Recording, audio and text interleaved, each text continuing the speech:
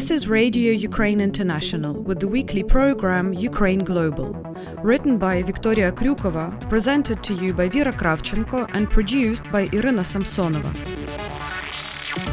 Radio Ukraine International invites listeners to Ukraine Global, a program offering insight into important developments in and around Ukraine and analyzing their global dimension in studio discussions with experts, government officials, and public figures. This edition of Ukraine Global is about released Ukrainian prisoners of war, what they went through, and how Russia purposefully breaks international law by capturing them. The Ukrainian reality changed on February 24th, splitting tens of millions of lives in half. We Ukrainians are a strong and brave nation. Ukrainian soldiers prove that on the battlefield, doctors in hospitals, and Ukrainian prisoners of war in Russian captivity, where their spirit remains unbroken. Oleg Sentsov and Alexander Kolchenko are famous examples of it.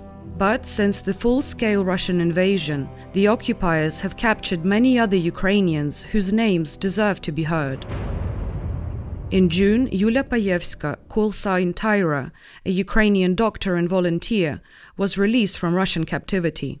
Taira's husband Vadim and daughter Anna Sofia lost contact with her on March 14th. From that time, they didn't know anything about the woman except for fakes spread by Russian propaganda.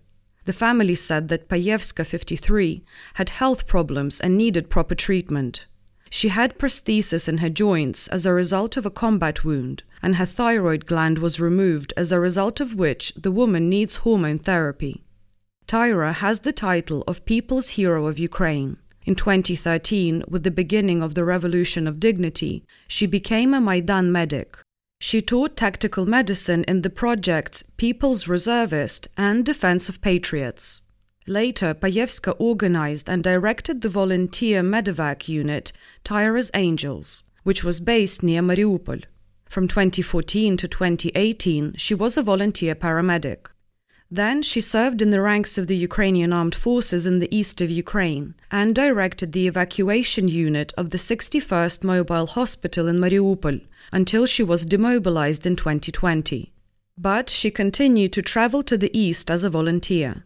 After the full-scale Russian invasion started in February, Payevska evacuated wounded civilians from Mariupol to Zaporizhzhia through the Green Corridor. And then she was captured. In May, a video from a chest camera appeared in the mass media. The recording was given to journalists by a police officer. The Russian occupiers accused Payevska of being involved in war crimes and tried to use her in propaganda videos on the Kremlin-controlled NTV channel. Yulia Payevska is now at home and safe, but not quite sound after 3 months in Russian captivity. When she was freed, she told reporters that the Russians had tortured her, but it was hard for her to recall the details. According to her, the occupiers filmed her for their propaganda TV reports. Почали вони з того, що я з Азову, що це злочин.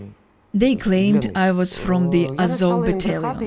To them, being a member of Azov alone was a crime. I didn't lie to them. I had never been part of that battalion. I told it to them all the time. They tried to squeeze this confession out of me. My parents taught me not to lie. Then they spun a version that I had killed children. We were taking civilians out of the shelling, and there were 2 orphans on the bus. That's when the occupiers kidnapped us. They demanded that I confess that I had killed them. But that's absurd. I was under constant psychological pressure. Of all the methods of interrogation, it's the most terrifying one, because it never stops. They wanted us to obey the will of Moscow and recognize that Russia is a great country. We were forced to sing their national anthem at least 3 times a day. Putin's portrait hung in every cell. They checked if we knew the anthem and beat those who didn't. I had had a concussion and was unable to learn the words, but they still beat me. The cell was 3 by 6 meters. For more than a month, 22 women were held there. It was very hard for them not to know anything about their families. They were going insane.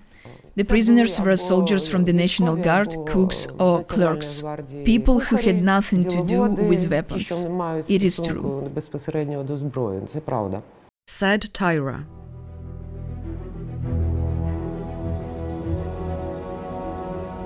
The United Nations has confirmed more than 14,000 civilian casualties, almost 5,700 dead and more than 8,200 injured since Russia's invasion. However, the organization admits that the actual figures may be very much higher. The UN Human Rights Mission has confirmed that at least 416 people have become victims of arbitrary detention and enforced disappearance in the occupied territory. Of them, 16 were found dead and 166 were released. In addition, the UN mission records a significant deterioration in the human rights situation in Crimea. This includes torture, ill treatment, enforced disappearances, arbitrary arrests, violations of the right to a fair trial, and a lack of accountability for these violations. The UN indicates that the Russian Federation continues to suppress freedom of expression in Crimea, applying vaguely prescribed laws and punishing real or imagined criticism of Russia and its armed forces. Crimean Tatars continue to face intimidation, harassment, police raids and house searches, and accusations of alleged terrorism and extremism. On September 21st, Ukraine conducted several prisoner exchanges with the Russian Federation and freed 215 prisoners of war. 124 of them were Ukrainian officers. Those released included many defenders of Mariupol, namely 108 soldiers of the Azov regiment.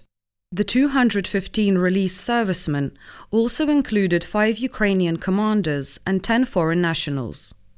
Denis Prokopenko, commander of the Azov regiment, and his deputies Sviatoslav Palamar and Oleg Khomenko, Serhiy Volinsky, commander of the 36th Brigade, and Denis Shlega, commander of the 12th National Guard Brigade, are free, but will stay in Turkey's territory until the end of the war under the guarantees of Recep Tayyip Erdogan.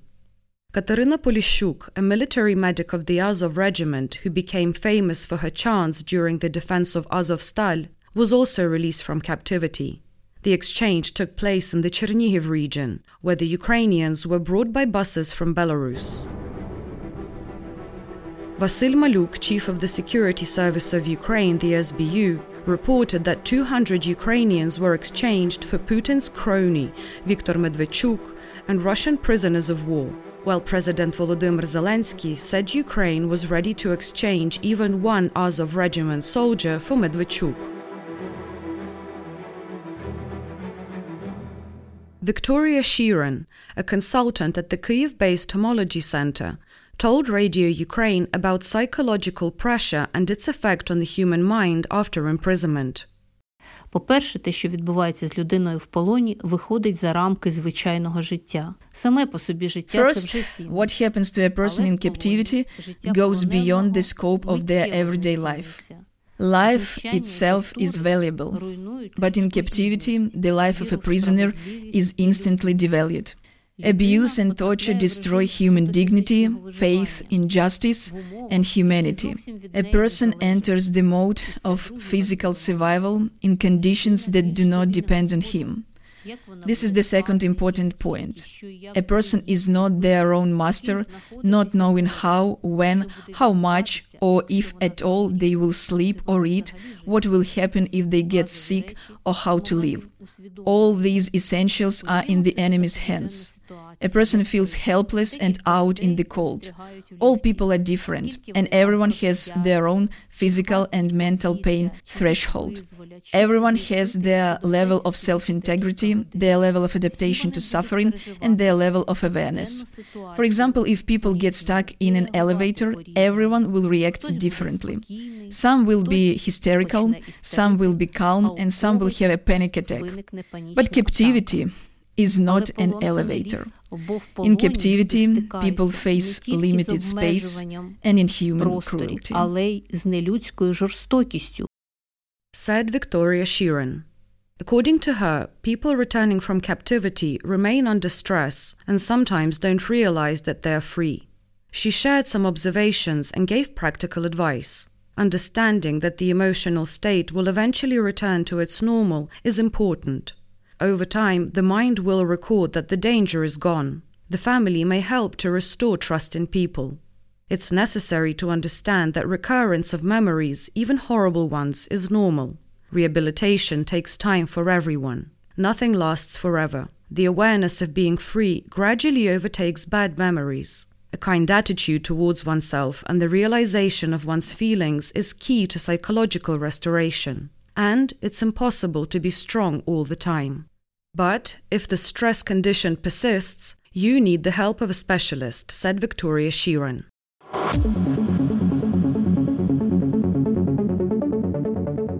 You're listening to Ukraine Global, a program offering insight into important developments in and around Ukraine. This edition of Ukraine Global is about released Ukrainian prisoners of war, what they've gone through, and how Russia purposefully breaks international law by capturing them. Article 13 of the Third Geneva Convention reads, "Prisoners of war must always be humanely treated. Any unlawful act or omission by the detaining power causing death or seriously endangering the health of a prisoner of war in its custody is prohibited and will be regarded as a serious breach of the present convention. In particular, no prisoner of war may be subjected to physical mutilation or to medical or scientific experiments of any kind, which are not justified by the medical, dental, or hospital treatment of the prisoner concerned and carried out in his interest. Likewise, prisoners of war must at all times be protected, particularly against acts of violence or intimidation, and against insults and public curiosity."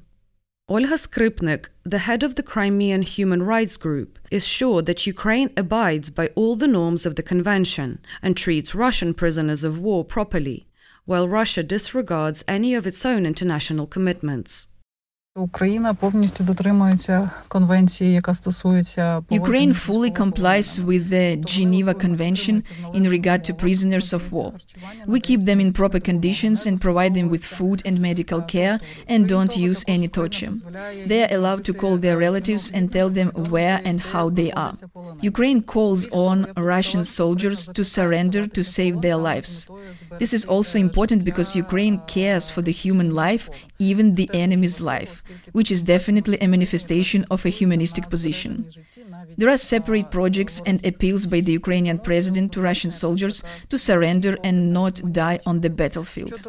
As for Russia, here, as in this war in general, we see violations of all norms of international humanitarian law, particularly the norms of the Geneva Convention on the treatment of prisoners of war. One of the most serious violations is torture. We see torture with force, electric current, castration, and other cruel forms. Many prisoners say that the occupiers starve people. Said Olga Skrypnyk. According to her, the liberation of the occupied territories is the main, but not the only possible way to free our prisoners. In terms of improving conditions, the most important thing we can do is liberate and reclaim all the occupied territories and free our prisoners of war. This is the goal that is the most important for Ukraine and its armed forces. As for other options, it is not so easy to help our prisoners because Russia continues to ignore all appeals and norms of international law. However, we can demand from our partners to increase military aid, particularly the provision of weapons, which will speed up the liberation of the occupied territories. This is the crucial thing that will help to save the lives of our Ukrainians. In addition to military aid, international presence is important. We see that many international institutions have shown that they cannot fulfill their mandates and are very weak. Therefore, it is necessary to seek and create other mechanisms.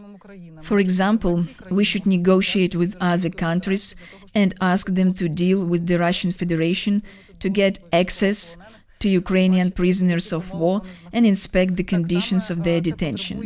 This requires drastic reforms in the organizations, particularly the United Nations and the Red Cross, because now they cannot fulfill their functions regarding prisoners of war. Such reforms could help ensure interinstitutional access to our prisoners. Said Olga Skrypnyk.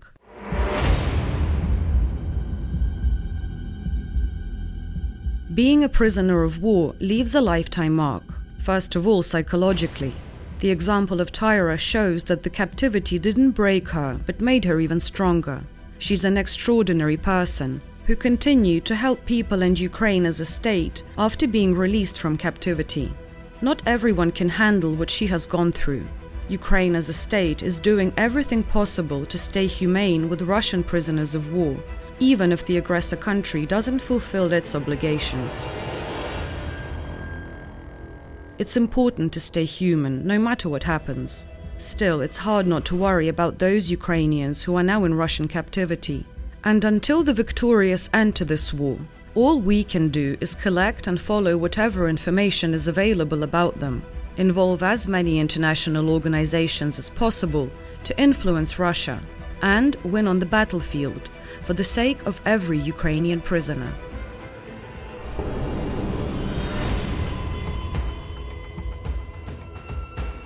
And that was the weekly program Ukraine Global, prepared by Viktoria Krykova, presented to you by Vera Kravchenko and produced by Irina Samsonova.